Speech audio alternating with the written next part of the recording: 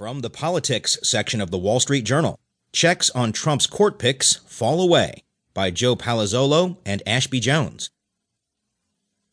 The Republican head of the Senate Judiciary Committee has curtailed one of the last legislative limits on a president's power to shape the federal courts, giving Donald Trump more freedom than any U.S. president in modern times to install his judges of choice, legal experts said.